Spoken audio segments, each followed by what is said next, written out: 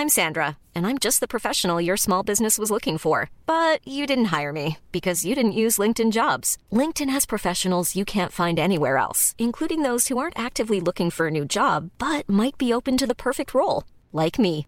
In a given month, over 70% of LinkedIn users don't visit other leading job sites. So if you're not looking on LinkedIn, you'll miss out on great candidates like Sandra. Start hiring professionals like a professional. Post your free job on linkedin.com/people today. In the market for investment-worthy bags, watches, and fine jewelry, Rebag is the answer.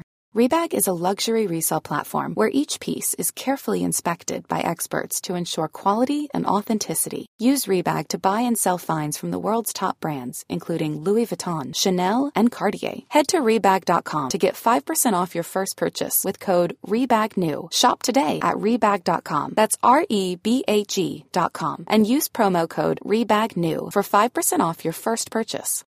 Since 2013, Bombas has donated over 100 million socks, underwear, and T-shirts to those facing homelessness. If we counted those on air, this ad would last over 1,157 days. But if we counted the time it takes to make a donation possible, it would take just a few clicks. Because every time you make a purchase, Bombas donates an item to someone who needs it. Go to bombas.com/ACAST and use code ACAST for 20% off your first purchase. That's bombas.com/ACAST, code ACAST.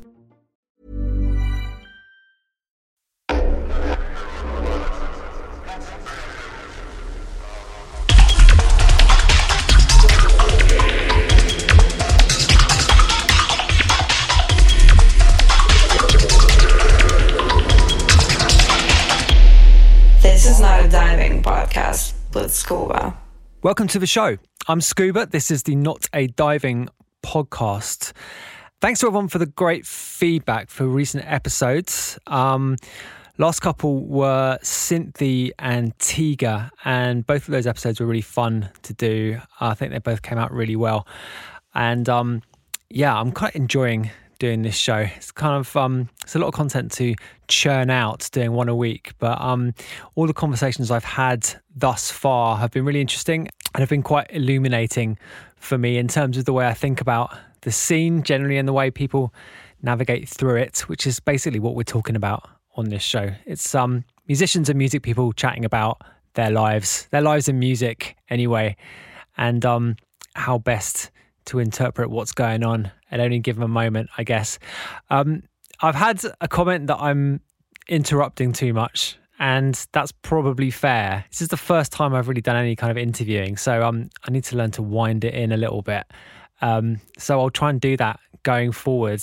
Unfortunately, when I was first given that feedback, I'd already recorded another 3 episodes. So that was not taken into account on this week's episode, unfortunately.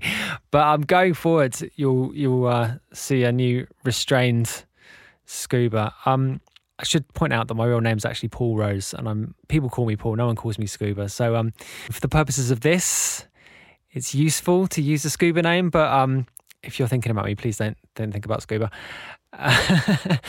Anyway, this week on the show we have none other than Roska. He is the godfather of UK funky, unambiguously, I would say.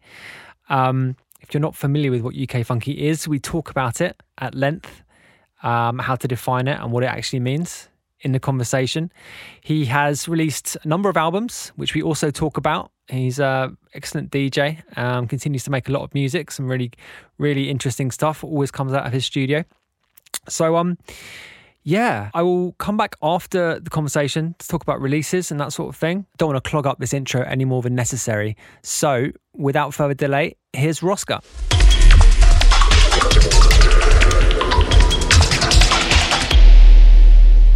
Roska, welcome to the show. How are you doing, sir? Yeah, all good, all good. I can't complain at all, man. Well, I haven't started. I've been working on an album for the last few months. So I got PRS funding for it, which is quite cool. So, yeah. Okay, we'll get into that, definitely. Yeah. I just wanted to, there's loads of things I want to talk about. Yeah. But just to get us going, we're both from London, and obviously London's it's an incredibly musically important and vibrant place. Why do you think that is? What is so special about London that makes it like that, do you think? I feel like it's the DIY culture and the culture to take ownership of a sound. So whether it's garage, whether it's dubstep, D&B, even funky as well, it's like, you know, we take ownership of it and we make it our own. We interpret it in our own way. And I feel like maybe not as much now, depending on what genre you're talking about as well. But I feel like when I come through, sort of like 2006 ish, that's what it was all about. It was always about, you know, you had to, you know, put your stamp on it. You had to have your own sort of signature vibe. You know, when you look at like producers like Sticky or like even like Wookie, you know, it had like distinctive sounds and stuff, and you know, they took ownership of samples and, you know, made them their own. And I feel that's what made or makes London its own thing. You know, we got standout key players that, you know, will continuously get booked or be held as like quote unquote legends, you know, because of what they've done or how they've like conducted and directed a sound and pushed the boundaries as well. You know, it's an important thing of like with music. Yeah, I mean, it's interesting that you say that you put it in a kind of DIY, use that term. I mean, that's something that really resonates. I mean, it's that kind of dub plate culture thing, right? So you have a really distinctive thing a really distinctive element of your music, and that's what, as you said, like breaks you through. And then it's the kind of accumulation of lots and lots of people doing that at once. That's right. I guess. Yeah. Exactly, you know, it works out a collective. Like as an example, like when I first come through and I was making funky, you know, it was everybody had their own style. Whether it was D Malice, me, Genius, you know, who else was in there? Naughty. Everybody had their hard house band, and everybody had their own like corner. And when you play those in a set, you know, it worked well. But everybody had their own thing, and you know, whether it was, you know, intentional or not, it was just the vibe that everybody brought together to make that sound right. And there was no template to kind of say, okay, this is how, you know, the only kind of template we had was the drums. It had to be a specific way, or it had to, you know, have, you know, a specific, you know, tempo, and that was the sort of the only key elements in it at that point. You know, same with like, I guess with dubstep as well. And you know, yeah, I mean, I was just going to say that there was in that early dubstep thing, there was a similar kind of dynamic where you had like different elements to the sound, and different producers were bringing something to it, and that really helped help develop something from the ground up, you know. Yeah. So with I mean, obviously your name is like very closely associated with UK funky. Yeah. But to the uninitiated, to the people maybe in Europe who aren't so clued in, how would you describe UK funky to someone who you know, who's coming to it completely cold? I'd say it's a number of elements. So I'd say heavily Caribbean influenced, where, you know, with the drums, the calypso style drums, bass heavy, from whether that's from dubstep, you know, sort of the latter stage of garage, and dancehall again, a lot of like sort of African sounds as well, and like sort of like the sounds, you know, whether it's the synths, the leads, pianos, a lot of it, I guess, is from grime, dubstep. So yeah, it's loads. I'd say loads of different things. It's kind of like junk food. It's just got everything in there, but unless you know where everything has come from, do you know what I mean? Yeah, right. So it's kind of like hard to kind of, because a lot of people took their elements from house. I come from like sort of like more of a grime background, and then later on I got into house. So then it was like, yeah, okay. So let's get into that a little bit. Like, so how did it? Like, when did it first emerge? And then, yeah. What would you say like the key influences were from other things going on, you know, in the sort of wider scene at the time? Yeah, I'd say a lot of influence from sort of like the European style of house, and like sort of like the American side as well, in terms of like, you know, your Kenny Dope. Sort of like the broken beat side as well, like, you know, from London as well, where you got like Co-op, Bugs in the Attic. You know, there was corners of there. Right, yeah, interesting. Then you got like the Baltimore side, which you got Charisma. You've got Dennis Ferrer as well. DJ Gregory. We're talking like mid 2000s, right? When it started coming together, is that right? Yeah, so I'd say it was around about 2005 and 6 when like that's when it started sort of like emerging that people were playing like your Dennis Ferrers, your Charismas, and your Kenny Dopes, DJ Gregory, and putting those together in sets in London. And then as things progressed, you know, the first sort of like UK funky house tracks were from Apple and Invasion Records, and I think that was around 2006. And that's sorry. Can I just jump in? It's really interesting that you say that it was those American guys that had the early influence. Is that because that's quite similar actually to how UK garage started? I mean, with the sort of London DJs playing those American records sped up. Is that like a direct parallel? Do you think? Possibly. I mean, I felt like because like those artists like your Charisma and Dennis Ferrer, a lot of those guys were getting booked in Europe a lot. So they were getting mixed with your Kenny Dopes, with Kenny Dopes American, but like with your DJ Gregory and all those. So those tunes were getting played in a specific sound, which was under a lot of it was under Defected Records and sort of around that. So I'd say it was kind of influenced by the American side, but more the European side. So like I'd say that's where it sort of like it became apparent to us. So it wasn't like... Sorry, DJ Gregory's French, right? That's right, yeah, he is, yeah. Yeah. And then, who else have you got? There's a Dutch producer as well, Gregor Salto as well, who done quite a few. Okay, I didn't... All right, that's interesting that you said that. I had no idea that he was influential in that way. Yeah, it's the drums, like, so when you listen to like, there's like quite a lot of like...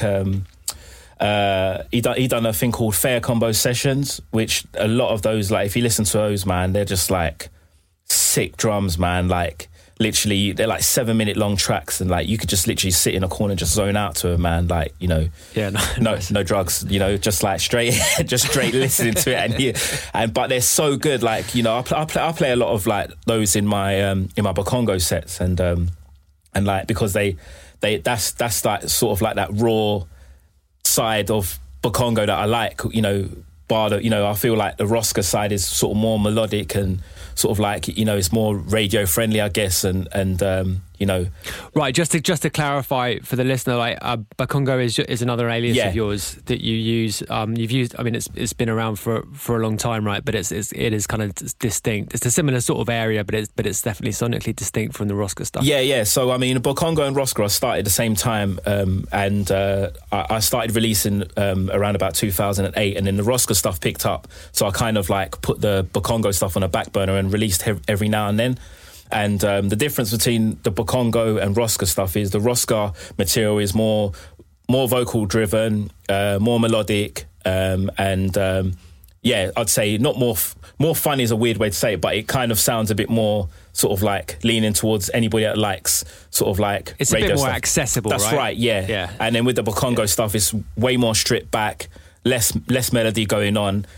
Odd bits of percussion going on, a bit more dirtier as well, and just kind of like a bit more experimental, I guess, in that sense. So yeah, that's the difference between those two. Yeah. So just going back to the like the start of UK Funky, how it developed. Like sort of to the casual observer, it seemed to be a sort of part of the fragmentation of garage, because obviously garage went from this very sort of club dance floor like champagne. Well, it certainly became a kind of like, you know, champagne and shoes thing, and then it splintered off into sort of grime and sort of more commercial stuff, and then obviously dubstep came out of it too. Yeah. And I sort of assumed at the time that funky was a sort of direct part of that. I mean, was that accurate? And how would you say it in the context of sort of fragmentation of that UK garage sound? It's weird. Because the way I came in, it was kind of hard to tell where it was stemming off from. But I felt like it was. I mean, looking back at it, I feel like maybe it did have a stem off, because like I found that when I was in funky, there was periods where, like in the early stage when it became quite MC driven, that everybody wanted to sort of like branch off and do something else, and that's when you found a lot. Get garage, you mean? You mean garage with funky? Same thing with funky as well, and that right. mirrors the same sort of like thing. So I'm guessing, because I wasn't around at the initial start of funky, so it kind of mirrors where the MCs joined in funky, because there was a period where MCs were getting single deals and stuff like that. It mirrors the same sort of like journey as garage, but in such a shorter time. We're talking in less than 5 years. It literally, if you wasn't established, you was pretty much a sort of like a nobody really in funky. That's how quickly it turned. So yeah, I mean, looking at it now, yeah, you can see there's parallels where they both sort of match up, but where garage and grime split, it was such a longer journey. It took a longer time, from where Wiley's come in, your Wileys, your Dizzy Rascals and stuff like that. Whereas with funky, it was like you're getting MCs that are getting single deals, and what I realised was, without offending any of those MCs, it's like those MCs that were in funky were kind of like didn't make it in grime. If you listen to Boy Better Know, Too Many Man, that's funky tempo. There was a period where Boy Better Know and those guys, they were jumping on, because at that time there was a lot of clubs getting shut down around grime. So there was like that 696 form or whatever, which was kind of like a form to basically say that you had to kind of declare that you're playing or whatever, and put your full name and address down for grime. You're okay. So let's just clarify that again. The 696 form was something that the Metropolitan Police in particular implemented. Is that right? That's right. Yeah. This. It's kind of it was a bit of a racist form, to be fair. Like they know that as well. That's why it's not around anymore. So it was kind of to declare that you're playing. It was kind of to wean out the sort of like criminals from, the quote unquote professionals. I think it was anyone who was playing at a club had to fill out this form. It was that, wasn't it? Yeah, that's right. Or was it? It wasn't just to promote it. It was it was everybody. Yeah. So it was the promoter and all the performers. So whoever's announced on that lineup had to say it. So, but it was only applied to seemingly only applied to certain nights, right? Which gave it the the kind of racist connotations. That's as right. You say. Yeah. Where, and funnily enough, with the Metropolitan Police, one of the least surprising thing that you've heard, right? Yeah.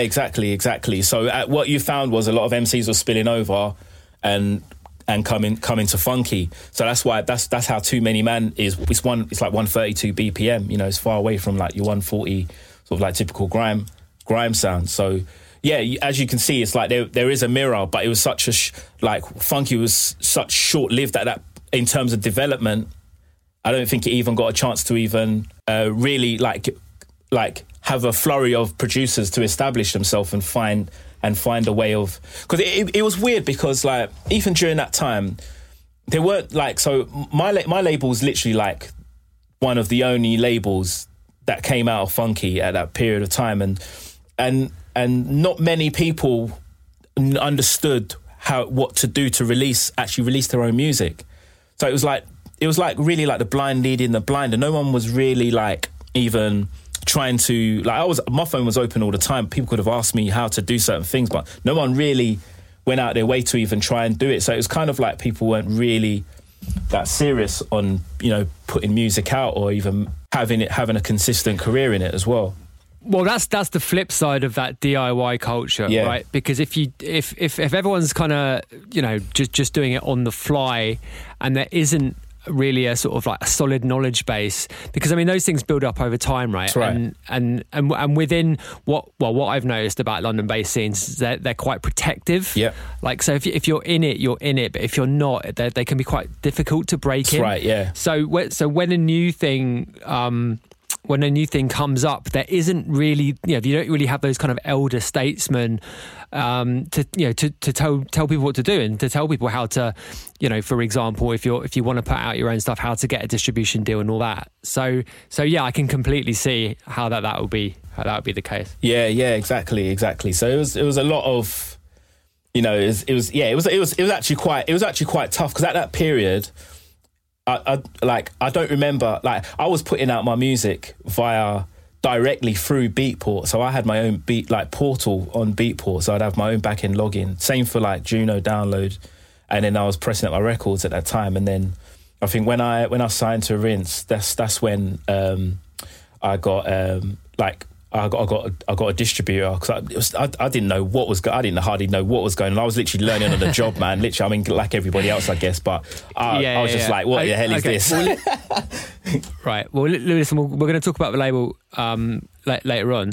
I just want to keep it general for the time being on the subject of the genre of UK funky. So how has it developed since that sort of initial 5-year period where there was a kind of sort of loads of hype about it, and like you say, like, you know, the majors jumped on it and people were, you know, MCs were, you know, sort of clamoring to get involved. So how has it gone since then?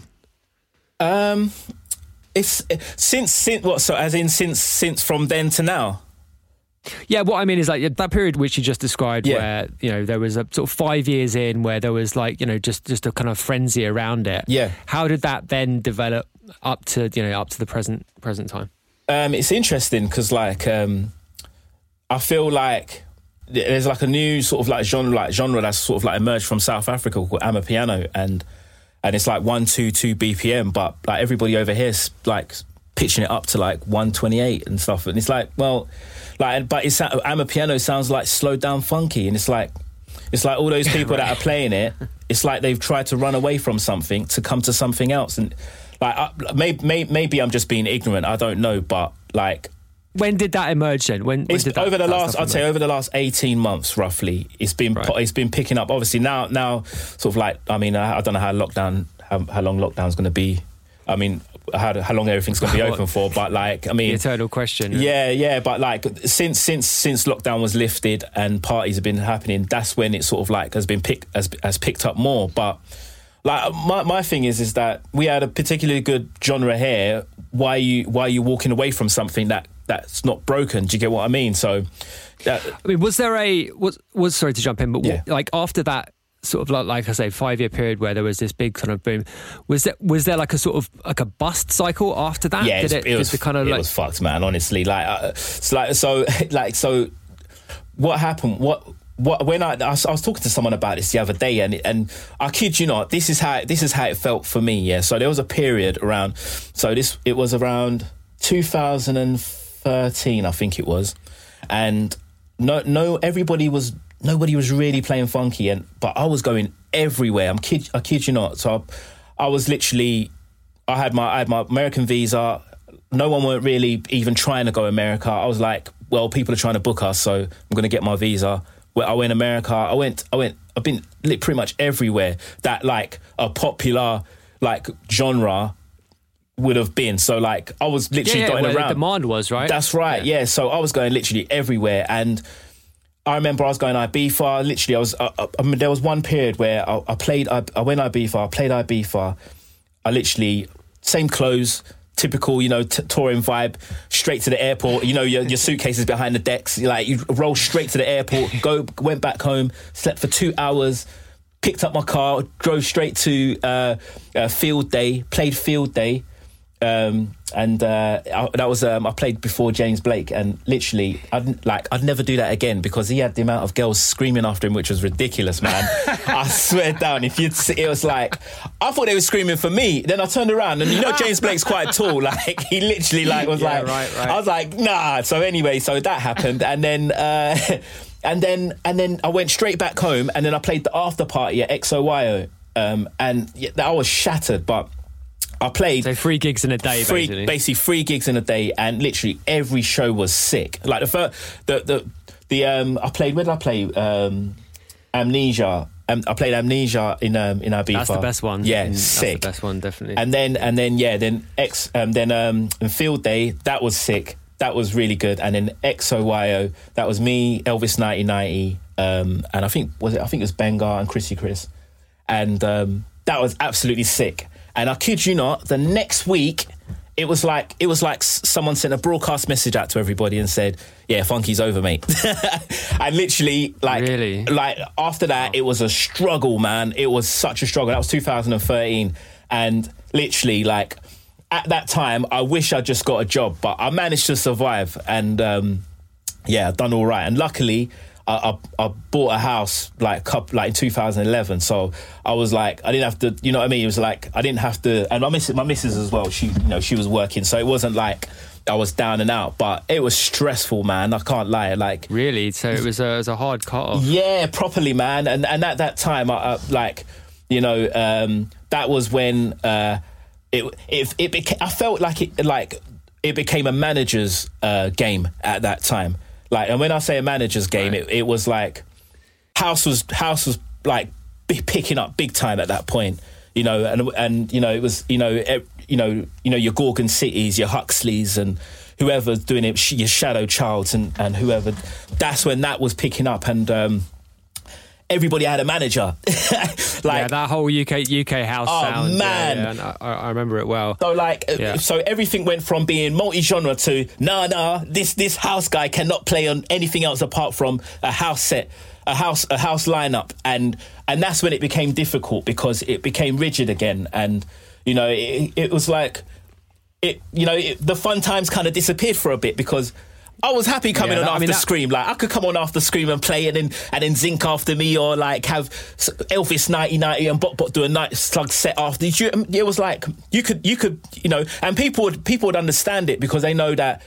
That's what you do, that's what they do. But then when the house thing come on, it was like, what the fuck are you playing? So it was kind of like, I didn't get, like, I tried to understand it. And then at that period, it was like, you know, I remember being told like, oh yeah, slow down your tracks, you know, make it 4/4 and stuff. I'm like, why am I doing this? And like, there was a period where I was like, do I need to do this to survive or whatever? Do you know what I mean? And you know, I kind of just thought, you know what, like, I'm just sticking to what I do. And like 2 years, it was a struggle, man, from 2013 to 15. And then after that, I was just like, fuck it, man, I'm just going to go whole hog, man, and just like try and build something with my label again and try and like A&R some artists that are actually interested in funky. And luckily, man, like, you know, I started like getting into the process of like mentoring like artists, like building them up to a point because I had enough experience to kind of understand how it works and what an artist could do in order to, you know, to steer their career into getting consistent bookings and whatever. So, and that's when I picked up like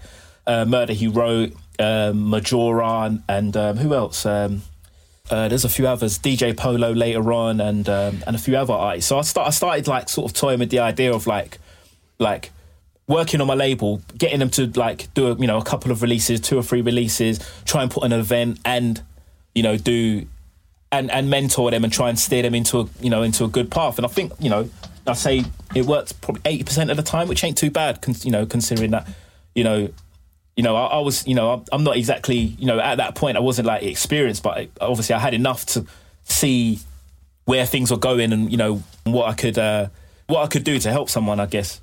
Yeah, absolutely. I mean, going back to what we were just saying about the, that kind of having those elder statesmen, as it were, to help people through. But what you were saying before about how we went from in the UK, we went from a real kind of like multi-genre landscape where there were big parties with really diverse lineups, and musically diverse, I mean, I was talking about this I have talked about this on this podcast previously, that the kind of what people called the sort of post-dubstep thing, which was its own thing in itself, but also kind of like described that kind of multi-genre landscape. And that was how I got interested in funky and interested in your stuff. Yeah. Just because there was like so much, cool stuff happening in the UK scene, and funky was definitely part of that. Yeah. And all this stuff that came out of dubstep, and the reaction to the North American take on dubstep, which obviously wasn't to most of our tastes. Yeah. Shall we say? But it's interesting that you say that you had to. I guess what you were saying is that you had to kind of like put your entrepreneur's hat on, and that's another thing that we've talked about on this podcast, is the kind of the necessity of the musician these days to have like different things that you do in the business to just to kind of have a life and actually make enough money to get by. Obviously, your label is a big part of that. Yeah. and you obviously started it quite early on, and it's still going now. But in the middle of the sort of the period that we've been talking about, you signed to Rinse and you did 2 albums on Rinse, and we'll talk about those later. But just give me an idea of like, how do you see that kind of entrepreneurial thing in terms of in the context of your whole career? I mean, going back to the very start, and obviously you've just described a bit about how it's been important, how it's important in the kind of mid period. But like, I mean, how do you see that? Like, how important is it to you in terms of like making a life for yourself in music? Yeah, I feel like, when if even now, like I get people like questioning, like, what do you do in music? And it's like, it's a full-time job, man, and it's way beyond a full-time job. You're always thinking about, it took me years to learn to switch off and go and find something else to do. And I think at that period when I was when everything sort of went really quiet, that was one period where I was just like constantly thinking, what do I do? I was on holiday thinking about what do I, like, my plans, and I'm like, mate, just enjoy your holiday, and that was the struggle for me, trying to weather that storm and not think about it too much, because you just got to continue and just be consistent, and that's one thing that kept me through, just being consistent. You see how much music I put out, and like I was going through some stuff the other day because I set up a TikTok and started breaking down some of my old tracks and stuff, and I've even got like old demos from my first album, my second album, and so forth. And it's just a testament. You have to be consistent. You have to continue and do it, because after a while you will either break through, or if you're new into it, or people will understand what you're trying to do and interpret it much more better when you're consistent and you just carry on what you're doing. And throughout that period, it was just about I wasn't even overthinking. It was just thinking about what I'm, it was overthinking, I guess, but it was just thinking about what I'm going to do. And a lot of it, I was doing it at that time, but it felt like it wasn't enough as well because of the landscape of what was happening during that period. But overall, it's so important to just have a plan, stick to it, and then just carry on doing what you're doing and tweak it every so often if you feel it's not working, but never scrap it. It's like when you get those artists that, they're so close to like smashing it, quote unquote, and then they go and start an alias and start again. Or like they're not sure about it, they're not sure about what they're doing. And it's like, mate, like you're overthinking it. Do you know what I mean? Just do it. You know what I mean? So yeah, I feel like you have to just keep knocking on the door and keep doing what you're doing. And sometimes it's about, like, even now, like, I find myself not talking to too many musicians because I feel like everybody's in this weird place of like trying to discover what's going on next. And it's like, if I just keep on a straight and narrow, man, take my daughters to karate, crack on with my day, enjoy music, enjoy the journey, it just takes everything else. You know what I mean? All the stress is away. Yeah. I totally hear that. And you're right. Kind of trying to keep a sense of perspective, I guess, is super important, right? Yeah, 100%. So, okay, so tell me a little bit more about the label and how you A&R it and how it's sort of developed. So because if I'm not mistaken, like you basically started it just as a kind of a way of releasing your music. That's right. Is that correct? Yeah. So what happened was during 2006 and 2007, I was just like, I had a plan of an idea of what I wanted to do, like where I wanted to go with it musically, and then it was about, okay, cool, where do I send my tunes to? Like who's putting this stuff out? And then it was like no one's putting this stuff out.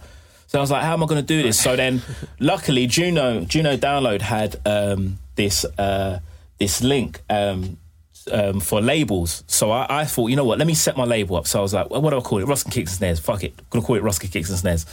So I called it that, and then I started working out like sort of the logistics. And as I was going on, I was just Googling, man, and just kind of learning what does a label do beyond like just putting the music out? Like, how do I register it? What do I need to do? So, a lot of that came, just come naturally. I was just, asking people. Like, I was interning for Zinc at one point. Like, I was sitting in the studio, like, making teas, man. Do you know what I mean? Like, just trying to figure out what do you do? Like, what does... Just to learn what happens, right? Exactly. Yeah. The same thing when I was at Rinse, like, and I always say this, it's like, I didn't go to Rinse for, like, because of money or because of that. I wanted to go to Rinse to experience the good and the bad and the ugly. Do you get what I'm saying? You mean when you signed to them as an artist? When I signed to Rinse, yeah, because what I wanted to understand was the business side of it as well, and it was like, what a better place to go than to go to Rinse. And so you signed to Rinse in end of 2009. So what happened was I put out, and this is where the consistency runs. It's like I put out 5 releases during that time. I done a double A side with Jamie George, A Wonderful Day and Love Tonight, and those two were actually close to getting signed to Relentless and Ministry of Sound, literally around the same time as well, because we was everywhere with those tunes, and those are the 2 tunes that kind of like that Rinse were interested in. I was like, do I go with a major, or do I where they could drop me off any time, or do I go with someone that's building something? Especially they was championing Funky as well. And they were a big part of Funky as far as I could see anyway. 100%, man. So Genius was, just to put it in context for people who are not aware, Genius was running Rinse from the start. And I mean, I was on Rinse much earlier than this. Yeah. I was on from, I think, 2003 to 2007 or something. But they, as a station, got behind the sound early on, right? So did you presume you must have had a Rinse show? Yeah. So I had a Rinse show from 2009, then I released my first album in 2010.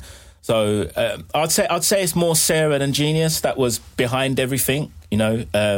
That got behind me and I'd say not discovered me, but kind of found out I was making some of the tunes that a lot of that people were playing. So I'd say that she was like sort of like the main steering behind that, and but I'd say the ideas were Genius and Rat, who was sort of like working behind the scenes at Rinse, and Sarah, were heavily behind it. Were heavily pushing everything, and and because dubstep was at such a point as well where it was massive, So yeah, just to put that in perspective, Sarah, that's Sarah Lockhart, who was the person who started Forward back in the day, right, and was at the time Scream's manager and managed. I think she managed Benga as well. She certainly did the Magnetic Man project, so she was a big part of the kind of the whole UK like landscape, I guess, at the time. Everyone that was involved with the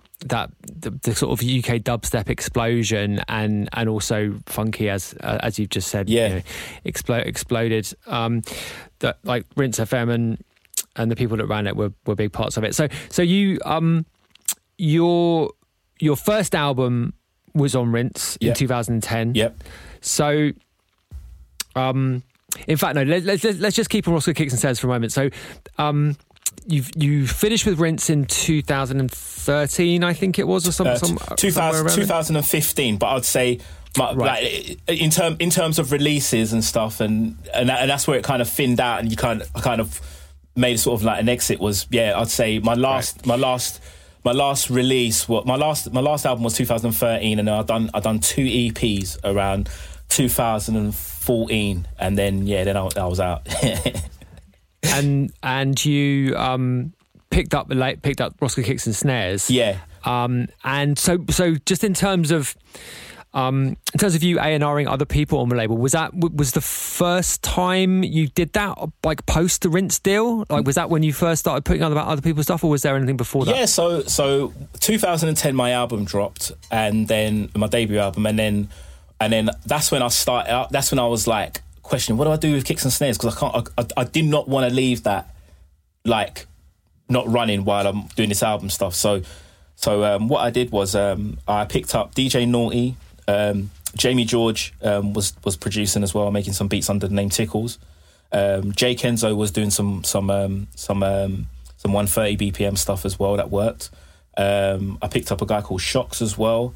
Also released Champion. Right. So yeah, I'd forgotten this. So the label basically kept on going. And Spectre as well. With your... yeah, right, exactly. How could I forget? Yeah, I was actually on that label. Yeah. Okay, right.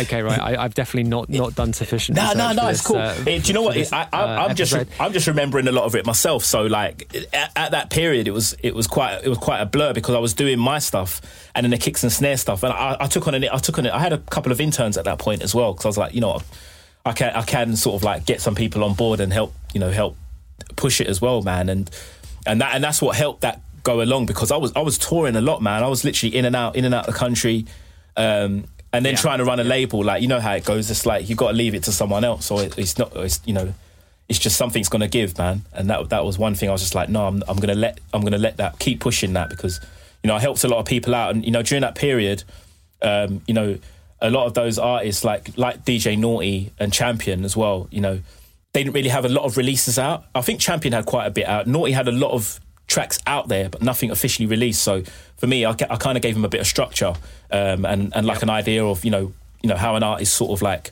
works. And for Champion, it was good to have Champion on because it was like, you know, it kind of gave that, you know, that official stablehead that it is a funky label. You know, I haven't just got, you know, Jay Kenzo and Jamie George. You know, I've got people from funky as well. You know, like Naughty. He was a sort of key person. 100%, man. 100%. Yeah.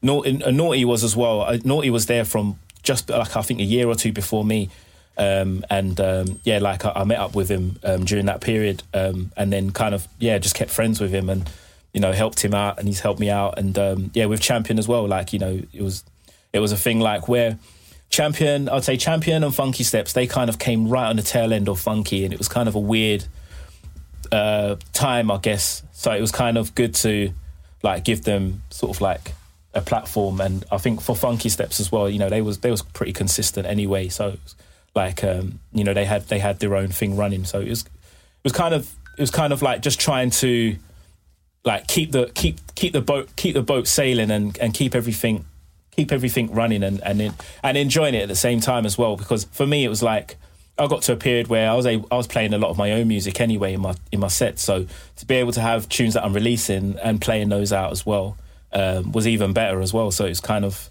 trying to keep funky alive in a weird way, because it was no one still didn't have a label. You know, considering my label was running for like 3 or 4 years, no one still didn't look around to see who else is doing. You know when you look at, you know, you see other labels in your lane or in wherever you're doing, you kind of, you know, you have a look over and see what everybody's doing as well. That's just how it goes, isn't it? Sure. You know, just to kind of figure out, okay, cool, whatever, you know, and no one really didn't do that. It was like no one really didn't really pay attention to what I was doing until it was too late. And I was in America. That was funny. Well, I mean, obviously that, you know, keeping that thing going and keeping the you know, keeping those irons in the fire, as it were, like really paid off down the road, right? Because as you said, like, you know, everyone has like peaks and troughs in their career, and there's always a point at which, you know, if you're in it for a long time, there's always a point where you think, shit, like, you know, like this isn't what it used to be. But if you have those things that you've kept going, you know, you'll always have something that you can develop and build on. So like, how do you see the label now as it is, you know, 2022? I kind of slowed down a bit during. It was weird because 2019, I was doing so much, man. We was releasing like every week, not every week, but every couple of weeks was releasing, because there was so much tunes. I was like, you know what, I'm just going to take it and just release these tunes. That I've got a format, I've got a formula. Let me just go for it and do it. So I was releasing every so often, and I got tired, man. I burnt myself out, man, and I had this migraine for like 3 weeks, man, non-stop. I was wearing like Ray-Bans in the house, man. It was ridiculous. And then my doctor was just like, he said, look, just you need to take some time out, man. And like he said, just go and have a holiday. So I did that, and I was like, you know what, I'm gonna slow down on everything. And literally by the end of the year, I done like a tour. I done an Asia tour, and then literally after that, it was like coronavirus was around. So, and it was like, I'm glad I slowed down at that period. It was like everything slowed down at that period. No one knew what was happening. So it's kind of like, I slowed down at a period where nothing was ever going to happen for quite a while. Well, no one knew how long. And during last year, I was releasing nearly every 6 weeks for a period, man. I was just in my studio every day, like just making music. I was living in Catford, and my house just felt small, man. It felt ridiculously small. Like it just felt like I couldn't breathe.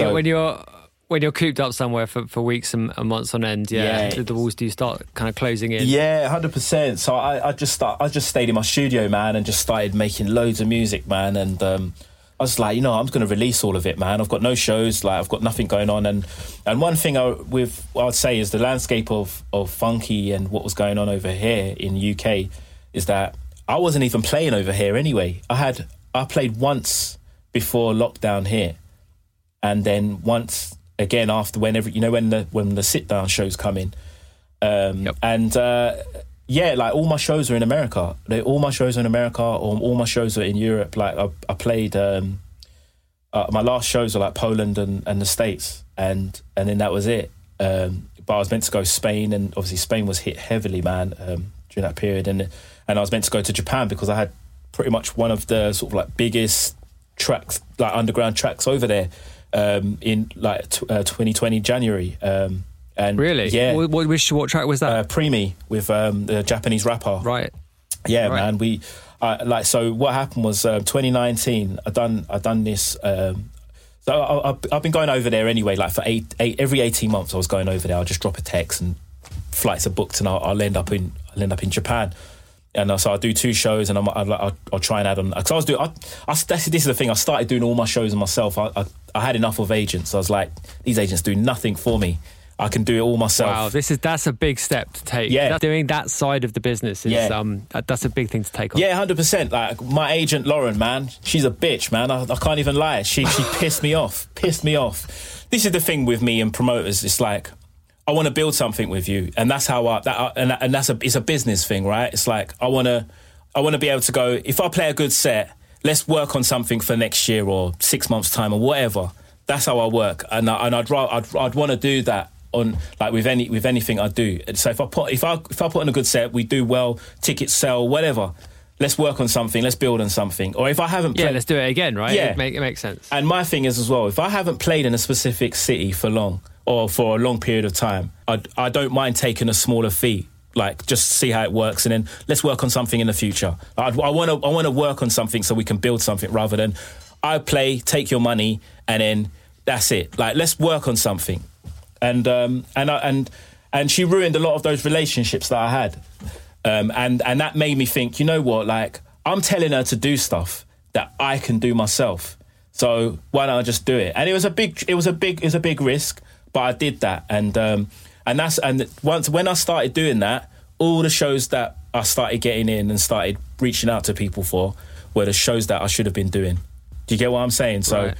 Yeah. The difficult part, I guess, of doing it is like the financial negotiation side of it. I think that's the tricky bit, because it's always difficult, like talking about money when it's you, and it's always much easier if talking about it on anyone else's behalf. It's much easier having that conversation when it's slightly in the abstract. Yeah, if you see what I mean. Yeah, of course. So I mean, how have you found that side of it?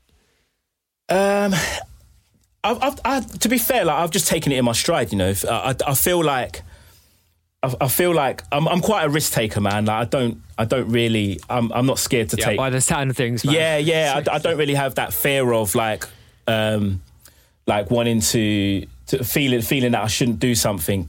Obviously music wise, I try and keep it as linear as possible, and I understand that there's got to be like a marriage between me and the people that are buying my music or listening to my music or listening to me, hear me out play. It's like you've got to enjoy it as much as they enjoy it as well. And I feel like that's quite an important thing, if I'm playing my music as well.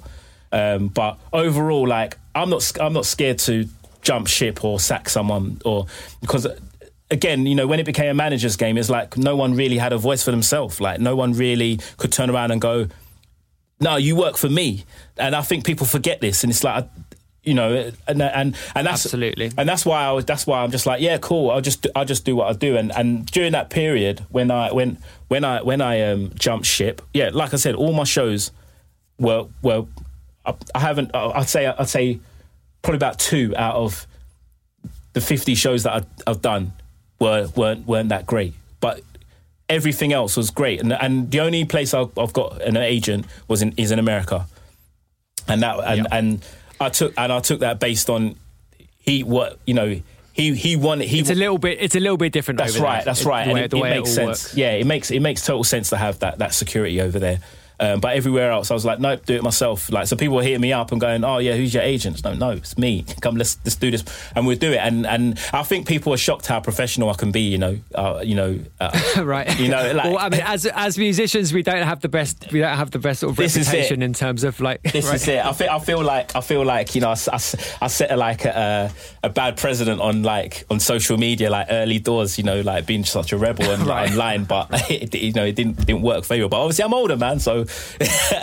it's different. So yeah. Okay, I guess you have no regrets in that, in terms of like doing that side of it yourself and taking more. I'm presuming you don't have a manager either, from what you just said. No. Do you know, like, so on the last album I did, which was 2018, I was meant to do a live show. I had an agent and I had a manager, and that was my agent. I got sacked, so I sacked her literally as my album's dropping and as my live show's pretty much like ready to go. And my manager had no time for me, which was weird because he was excited about me jumping on ship and he was excited about the project. And then I ended up sacking him, and then literally as I was ready to go with my live show, the club that I was meant to do it in closed down. So I was like, forget it. Right, that's it. You know, when this promo goes out, I'm done. But sometimes there are signs. Yeah, you've got to read them.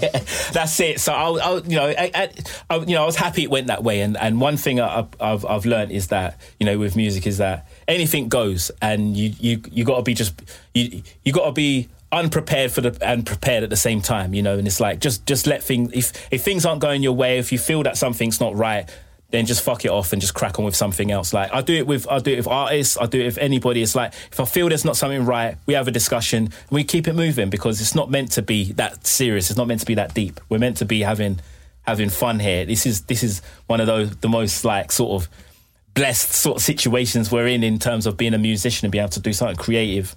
Like, you know, we're basically scribbling on a piece of paper, and, you know, we're creating something that people aren't, and you know, making revenue. Some people making a bit of money off it. So it's one of those things. So I try and keep it as fun as possible. Right, exactly. I mean, that's what I was getting at, I guess, with the original question, which is, you know, like as musicians, it's a challenge to, you know, put food on the table, you know, 100%. and do that in a way which is true to yourself, like creatively and artistically, and sort of navigating your way through that life is just a huge, you know, it's a huge undertaking, you know. Yep. So yeah. Anyway, I wanted just to go back right to the start. We said right at the top that you're a Londoner, so am I. Tell me a little bit about how you got into music in the first place. And when I say got into music, I mean, like, how did you, like, the very, very start? Like, when did you know that you wanted to make tunes? When did you know that you wanted to be a DJ? All that stuff. Tell me a little bit about that. Yeah, so, I mean, DJing come, like, really late for me.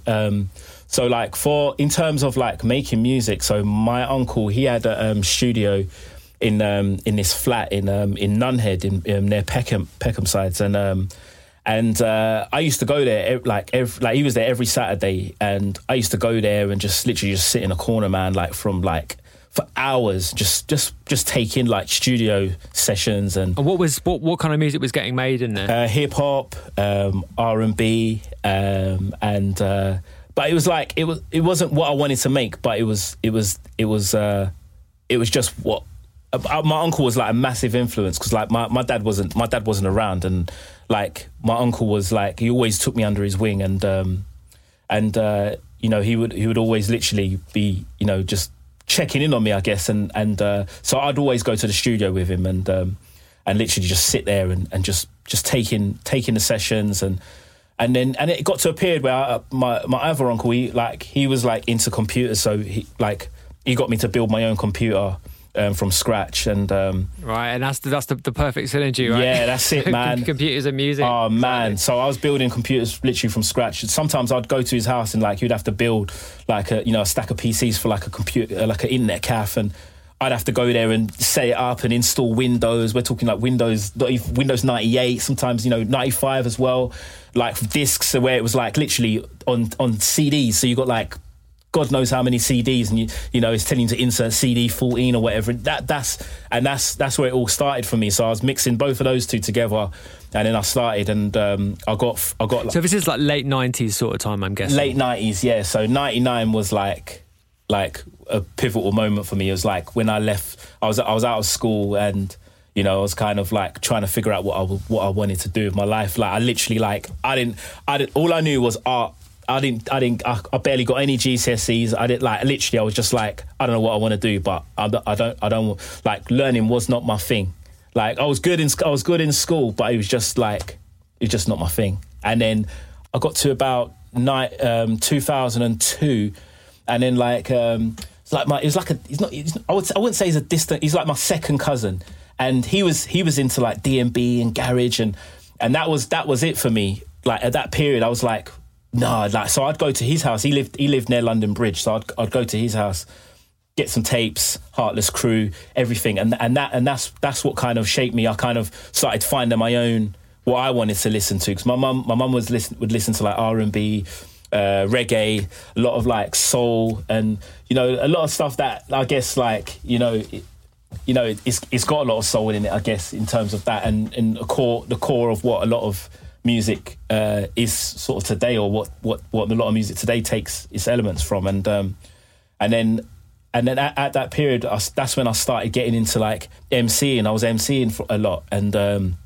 at the same time I was making music as well. So I was making garage, and then at that period, that's when dubstep and grime was sort of like doing his thing as well, like early 2000s. That's then, right. Yeah. So like Hatcher was on Rinse with Crazy D, and that was before it was even called dubstep. I think I've still got a mini disc with that on. I found it the other day when I moved into my studio, and like that was what I was listening to, and that's when I started to find what I liked, and I got to about 2004, and my PC crashed, man. I lost all my grime tracks. Literally, I was ready to go, man. I was talking to someone from I forgot what crew it was. They wouldn't even know they wouldn't even know me, but I think it was Macabre Unit.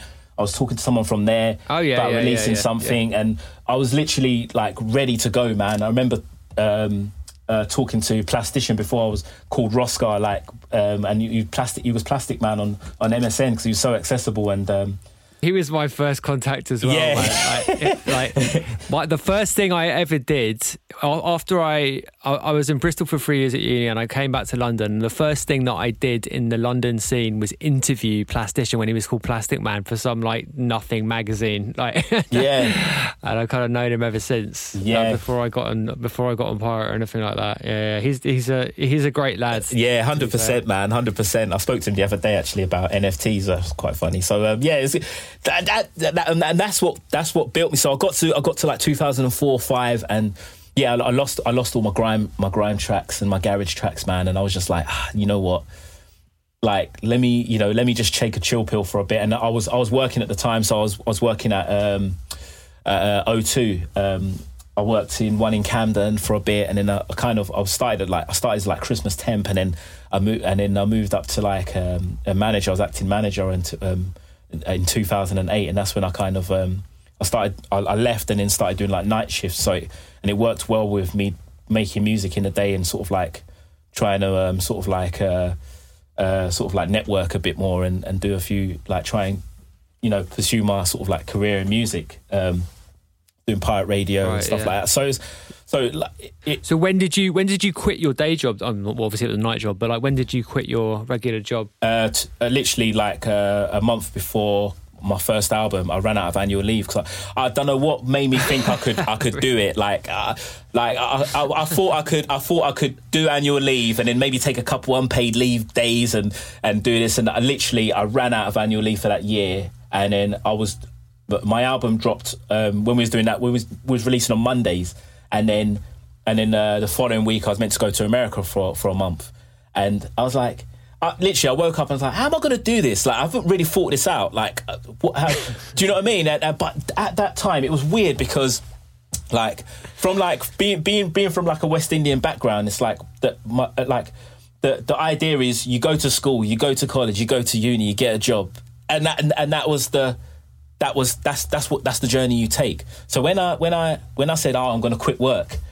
Literally, man, like my family was looking at me like I robbed a bank, man. It was crazy. It's like, because it was so serious, it was like, what are you doing? But they didn't understand how much I had going on, because that year, 2010, that was a massive year for me. It was, that was when I started first, like the year before I started going like overseas, doing overseas bookings, and then I've done America twice. I've done my Essential Mix that year. I played Glastonbury, Lovebox, Global Gathering, like all these. There was like ridiculous amount of festivals that were just like, it was a new world for me. But I was like, no, I'm quitting work. I should be all right. And I saved enough money. Like, I literally all anything I made from music during those couple of years, I saved it anyway, because I didn't need it because I was working.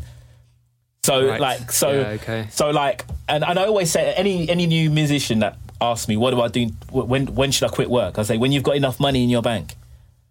Because you don't need to leave good work. Advice. You don't need to leave work. Good advice. Yeah, man. Yeah. Like, I've seen people leave work to go and pursue music with nothing behind them, and then have to go back to work. And it's like, you're doing it wrong. That's got to be a bad day, right? When you walk back into work.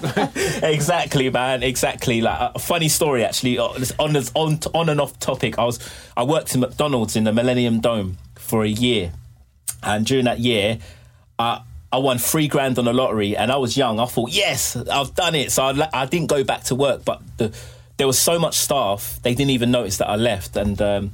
Yeah, the money finished, obviously. And then my aunt was like, you going to go back to work? And I was like, yeah. So I called them back and said, oh, yeah, what day am I doing? What days am I doing this week? And they said, yeah, you're working Thursday. And I went straight back into work. No one noticed.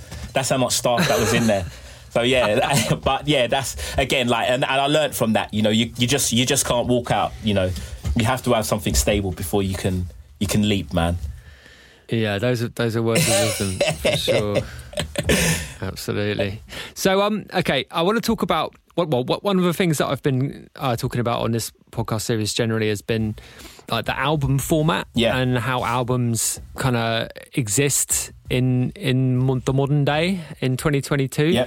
So you've released 3. Yeah. And your sound is pretty. It's instantly recognisable. There's a definite Roska sound, right? It's absolutely there. So how do you think about like albums generally? I mean, not just your albums. I mean, how do you see the format, and then how do you sort of approach it from an artistic sort of perspective? Yeah, I can't lie. I love albums. I love doing journey. Like, even now, like, so the album, I've got the tracks there. I've got them in a track list format.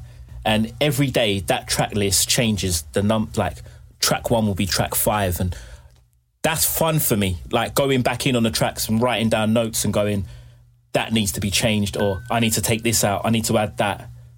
That's fun for me.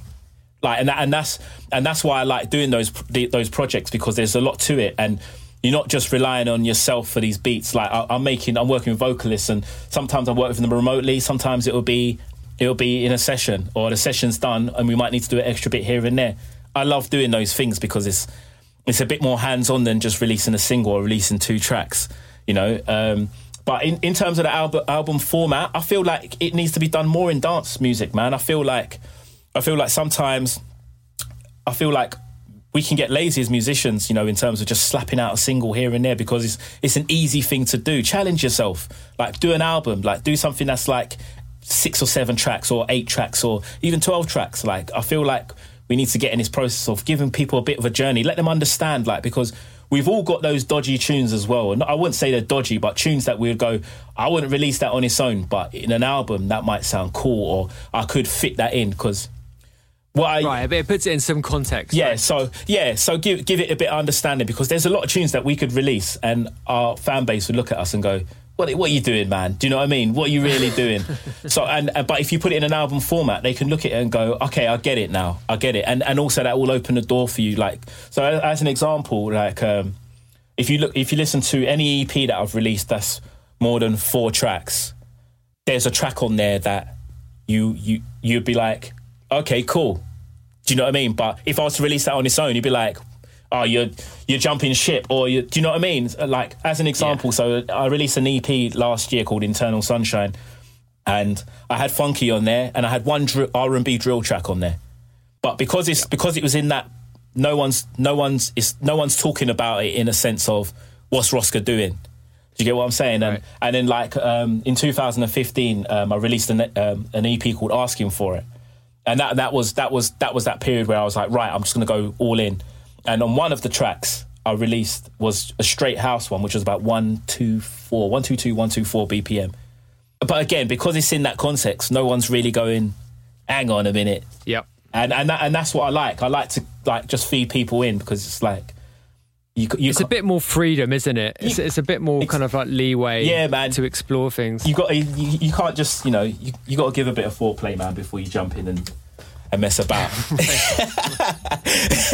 But that's what I like to do, and and that's what albums do for me. It's fun, and for me it's like whenever I make an album or a project, I always look at what my best project was at that period. So as an example, I always look back at like my debut album, Rinse Presents Roska, and go, I need to top that. I need to do better than that. And I'm always in competition with myself. I've got to do something that's either that level or above. I've got to be able to do something that stands out. And I feel that's why I've always been able to make music constantly, because I'm not watching what everybody else is doing. I'm only watching what I'm doing. But I will still know what everybody else is doing, but it doesn't affect me, Yep. So yeah, the album format overall, yeah, I love it. I wish that more people done that, because I would listen, and I feel like all we've got is like tracks that can be part of a Spotify playlist, or rather than being a body of work. Like, explain yourself. That's another thing in itself, right? That whole playlist culture thing. Like, yeah, it's crazy, man.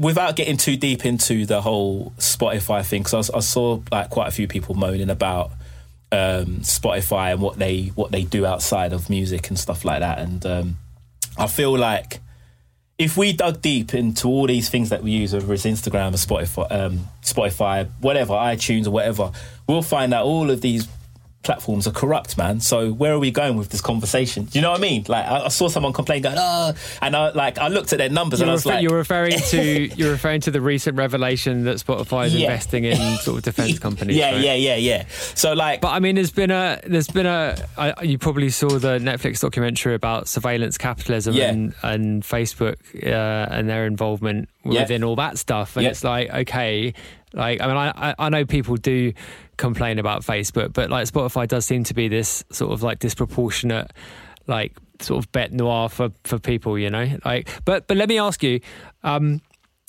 what's your opinion of like the streaming model generally? So not just, obviously Spotify is the biggest streaming platform, but like, there's Apple Music, there's Amazon, there's whatever, Deezer. How do you see that? Like as part of, because as someone who runs a label, as someone who, you take care of your money yourself, you've got your eye on the bottom line all the time, by the sound of things. Yeah. Like how do you see streaming? Like, give me your kind of like wide critique on it. You know what? It's a tough thing. It's one of those things you can miss out. You can either miss out and not include yourself on that and just release physical and do other bits. But then you're missing out on people that would genuinely listen to your stuff. So it's like, you're not going to get that much from streaming. It's like, it's either we accept that, we can fight it all we like, but it's never going to happen. The majors, they have every single outlet in a fucking headlock. So it's like, what are we trying to achieve? We can fight all we like, but it's no point. So I just see that as an additional thing. I like the infrastructure of Bandcamp because it kind of gives you that, you know, like you can recoup a little bit quicker with you know, and you don't have to wait a whole quarter or pro rata or whatever to get your money back to either if you want to reinvest it or whatever. And it gives you what I love about Bandcamp. Sorry to just interrupt, but like what I love about Bandcamp is it gives you the direct interaction with the people buying the music as well. So you get their email, so you get that, and you can communicate with them directly. Yeah, exactly. I feel like the problem with Spotify and whatever they've got going on over that side as well is that their infrastructure is pretty decent in terms of like the you know, the Spotify artist thing for getting data. And all the other little bits, and the way their layout is, and I think that's the thing that draws people in a little bit more. Like, you know, I looked at like Apple Music, the artist section, and then obviously you got Deezer has got their own Apple artist section and stuff like that, and I feel like that it's one of those things where we're in a digital age. We have to just accept that and use everything to our advantage. Unfortunately, they're not looking to pay us that much. They do pay majors more, and it's like that's just. Well, you know, what can we do about that? But overall, I'm happy to move with the times. Whatever's happening, I'll move with the times. And I feel like if you want the day you don't move with the times is the day you're stuck in that era. So you can't be upset if you are stuck in that period or whatever you want to do. Like, you know, and that's how I see it. I'm very easy when it comes to these things. I feel like, you know, when you complain, you're losing sight of what you actually came in music for, you know. You can fight for things, and like I felt like last year, like I was fighting for something, but then like it's kind of come undone a bit now, and I feel like we're in a bit of a weird place, you know, with like, you know, when George Floyd situation was coming up, and you know we kind of was like looking at lineups and diversity in music and inclusion. Of black musicians in all right, so this is a great segue. This is, sorry to interrupt you, but this is a great segue because the last topic I wanted to talk about, and I left it till last because I didn't want it to sort of define what we were talking about, and I didn't want it to take over. Yeah. But you've been very vocal in your I guess just voicing your opinion on the issue of racism in music and the issue of representation and diversity. And all of that, and obviously, as you said, you know, it came to a head to a certain degree during the period of the pandemic. So, how do you see? Well, okay, so just the first question I have on that topic is, how has it affected you personally, like throughout your career? I mean, you know, in terms of like getting started and, you know, your kind of interactions with people in the industry, because obviously when you do stuff yourself, you're, you know, directly exposed to, you know, the sort of the kind of like the kind of underlying power structures in these things. So give me an idea of what your experiences your experiences have been initially. I can give you a couple. I mean, like one was quite funny. It was I think it was Mixmag, and. They did a funky special in the Olympic Stadium. There's this like torch thing outside, and they done a stream of DJs that and they played specific genres, and they had Jackmaster play UK funky. I'm like, hang on, mate, like where the fuck was you when I was fucking pressing up 500, man? Like, so then I questioned that online, and wow. I was so looking for this tweet, man, but I couldn't find it. I spent hours looking for it. And I remember that Mixmag's excuse was, oh, that's just his alter ego playing funky. I was like, okay, cool. And then someone else chimed in and said, don't make this about race. It's not, and don't try and pull the race card. And then I was just like, okay, cool. And at that period, it was like it was so difficult to call out racism because no one weren't really trying to identify it or even accept anything beyond that. So that was one thing. And one thing is just inclusion of things like, so like for years on end, I'd play Outlook Festival, and obviously Dimensions is you know the following, you know, is it the following week, following couple of weeks or whatever, following week or whatever. It's the same promoters. Yeah, they do the same. So like sort of my tracks are being played constantly. I'm getting videos left, right, and centre from the Dimensions, whoever's playing at Dimensions or whatever. My tunes are getting played there, and this isn't just at Dimensions, but this was everywhere. I was getting this, so I would go to my agent. Look, my tunes are getting played here. Like, let's try and get involved in these places. If people are vibing to my tunes here and here, and obviously I understand that some places it's just not viable, but if I'm hearing people playing a whole set, and I'm not going to mention names because I don't want, I'm beyond that now, but it's like they're playing my tunes constantly, and then we approach them, we approach Dimensions, and Dimensions are like, oh no, we're not playing that music. So why is this DJ allowed to play? Why is that DJ allowed to play that tune? Why is it every year, like at least 5 or 6 of my tracks are being played by DJs at Dimensions Festival? And I'd get that across the board every single time. And, you know, it became, like, I started to see the pattern, and then and that's what made me work. And I can't, like, this might sound mad, but I kid you not, this is how it goes. Like, if you see me all the time, I work pretty hard when it comes to music. But if I was white, I wouldn't have to work this hard.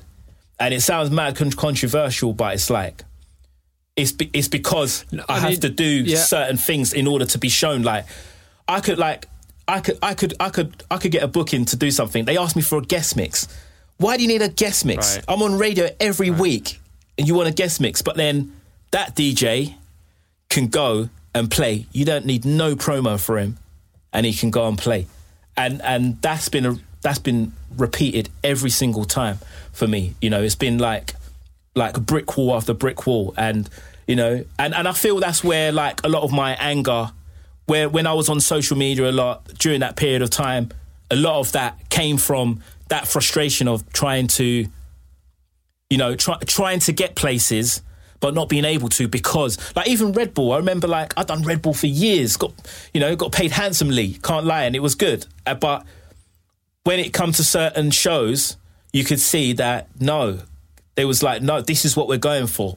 Like, you know, I think, sorry. Yeah, go on. What I was going to say was, I think that what we've talked about with the way that the UK scene developed into this, out of this kind of multi-genre thing and into that kind of UK house thing, which was really white. You know, all the major artists in that, you know, post 2012-13 sound were white, and obviously in the dubsteps, the dubstep and post dubstep thing, it was a bit more diverse. Yeah.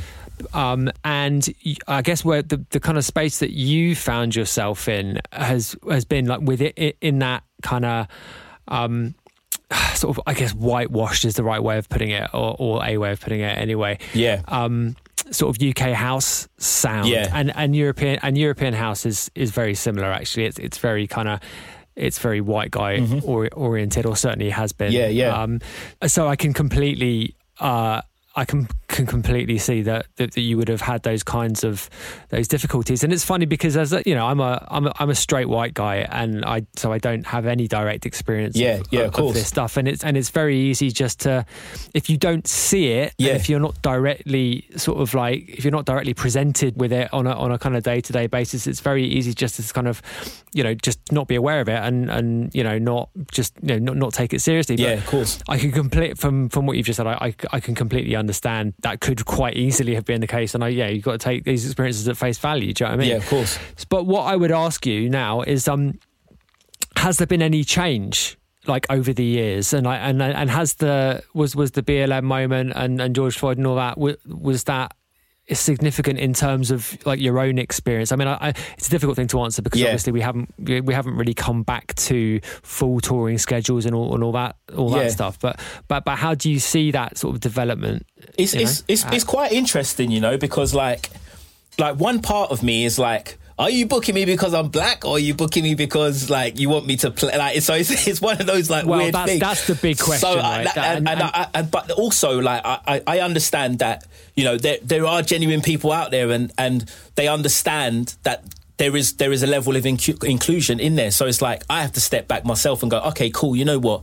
Like, I'm being included now. Like, things are changing, but I still feel the conversation still needs to happen. So people are, you know, like like it's on the ball still. I feel like that, I feel one of the interesting ones was Hessel Audio. They had Anne's on the thing, which was really good.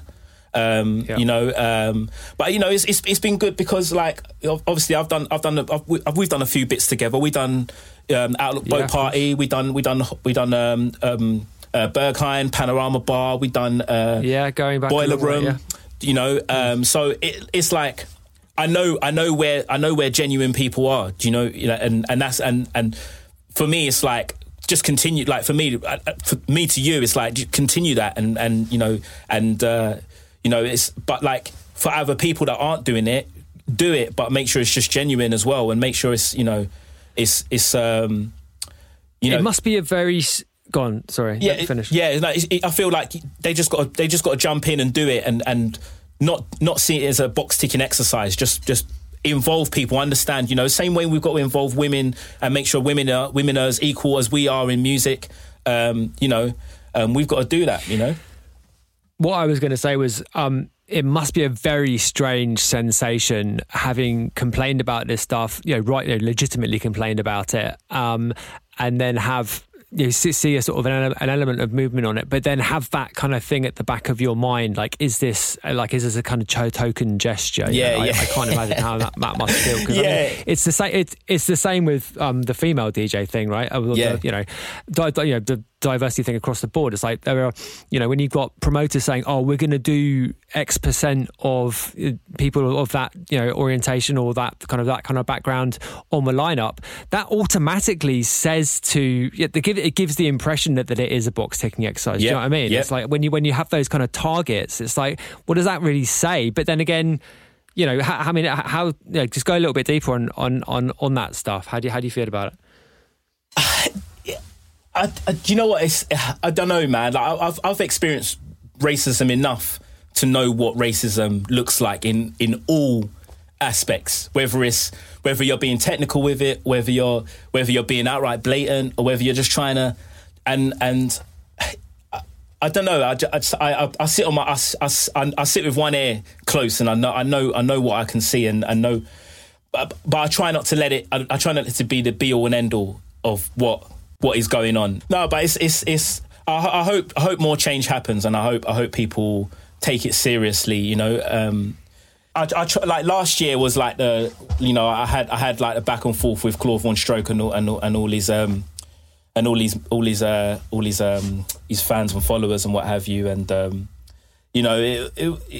was I haven't gone back and forth on the internet in so long, man. So I was a bit rusty, man. So it was kind of like watching all these people like going back and forth at me and not understanding the bigger picture just showed me where Claude Von Stroke had and his thing was, how it's all set and what he can't see, there was one guy that was like this black guy was like, yeah, but Claude Von Stroke's done this for me and that, and I said, mate, you're just a cameraman.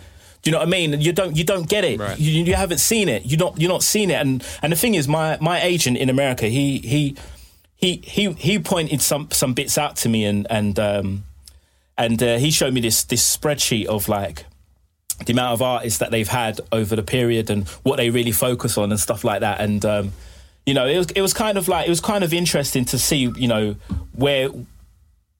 what direction he goes in and how he works. And he was like, he sent me a DM and said, "Oh, I wish you got to know me better." And I said, "You know what? I've reached out to you so many times that I've lost count.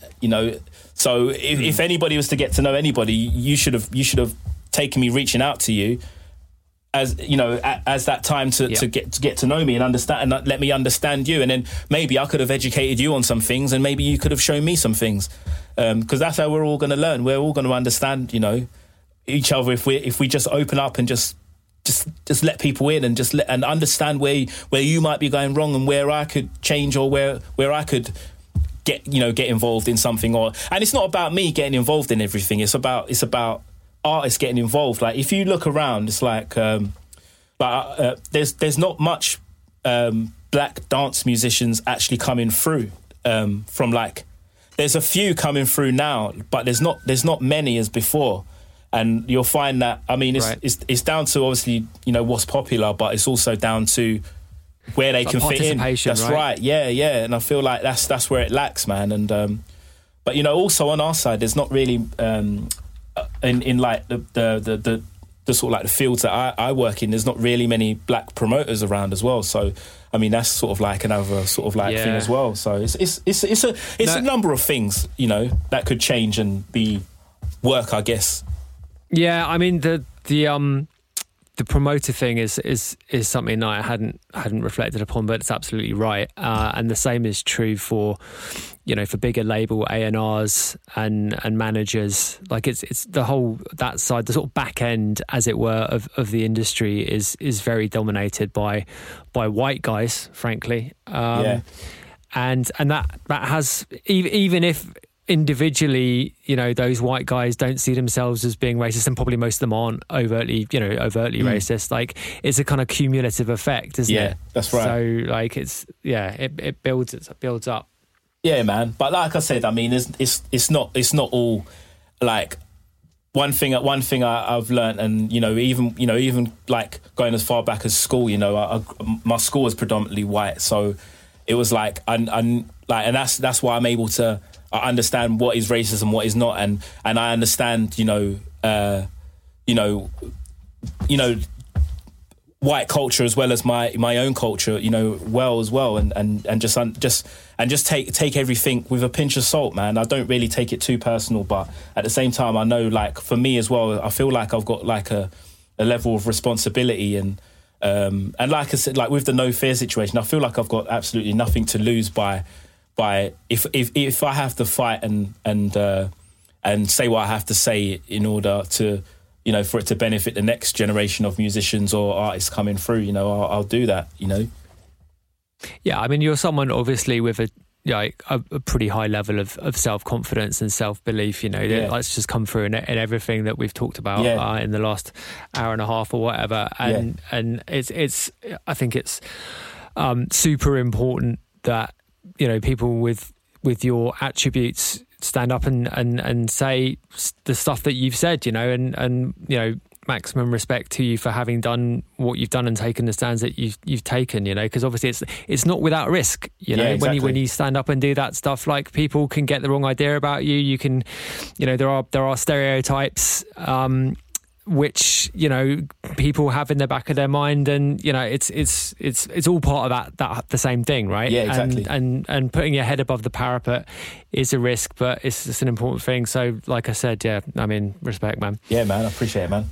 Anyway, this has been great. Yep. I've really enjoyed it, man. It's thank you for doing it. It's been super fun. Yeah, no problem, man. Honestly, like, anytime, man. I feel like, it's good to do these things, man. I feel like, I like talking on podcasts and like having, kind of expressing my stuff. I know, like, I say a lot of dodgy stuff sometimes, but it's good. You've kept it relatively above board, I think, probably. Yeah, I think so. Yeah, I did one, and it caused a bit of havoc, but it's all good. We're good. All right. Well, thanks, mate. Yeah, appreciate it, man. Yeah, that was Roska, and he's got some very interesting things to say about lots of different areas. As we discovered in the course of that conversation, he's someone, as you also discovered, that I've known for a long time, and he continues to be a source of inspiration to me in many ways. So that was a really fun conversation.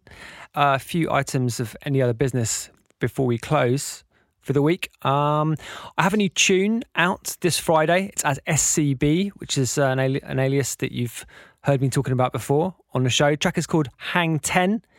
There's a kick drumless version as well on the release called 10 minus kick. Got to say thanks to Marianne Hobbs for playing it on her daytime show on Six Music last week. Thanks, Marianne. So that's coming on Who Whom, which is a kind of offshoot to Hot Flush, which is the main label that you may be aware that I run. So Who Whom is it's kind of turned into the techno label, I guess. That's kind of what we have planned for it anyway this year. We've got loads of great releases lined up for that label, all on a kind of pretty deep techno kind of a trip. So more news about that soon. But head over to hotflush.bandcamp.com. Get hold of that new track, or new couple of tracks. SCB Hang 10. As I said, out on Friday, the 11th of Feb. Elsewhere, shout to everyone who's supporting the Dart release on Rhythm Nation Records. That's another sister label to Hot Flush. Came out a couple of weeks ago, and really good reaction to that. He's a really exciting producer from Dublin, Ireland. I hope we're going to have some more stuff from him on Hot Flush and affiliated labels this year, hopefully. Fingers crossed on that. And I guess that's it for this week. Just to say, you should join us in the Discord to discuss the goings on this show. There's a link in the show notes to join the Hot Flush Discord, of which there is a channel for the Not a Diving podcast. Also, leave us a review or a rating wherever you're listening to this. It really does help. Head over to scubaofficial.io/podcast for more info. There's a Spotify playlist there with all the tunes that we talk about on the show, and various other things besides. So, I will see you next week on the next episode of the Not a Diving podcast. Thanks.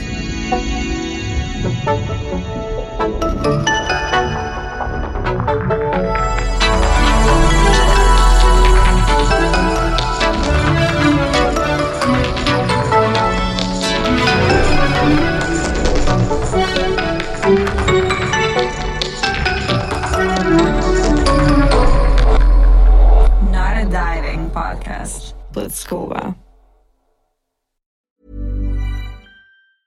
Planning for your next trip? Elevate your travel style with Quince. Quince has all the jet-setting essentials you'll want for your next getaway, like European linen, premium luggage options, buttery soft Italian leather bags, and so much more. And is all priced at 50 to 80% less than similar brands.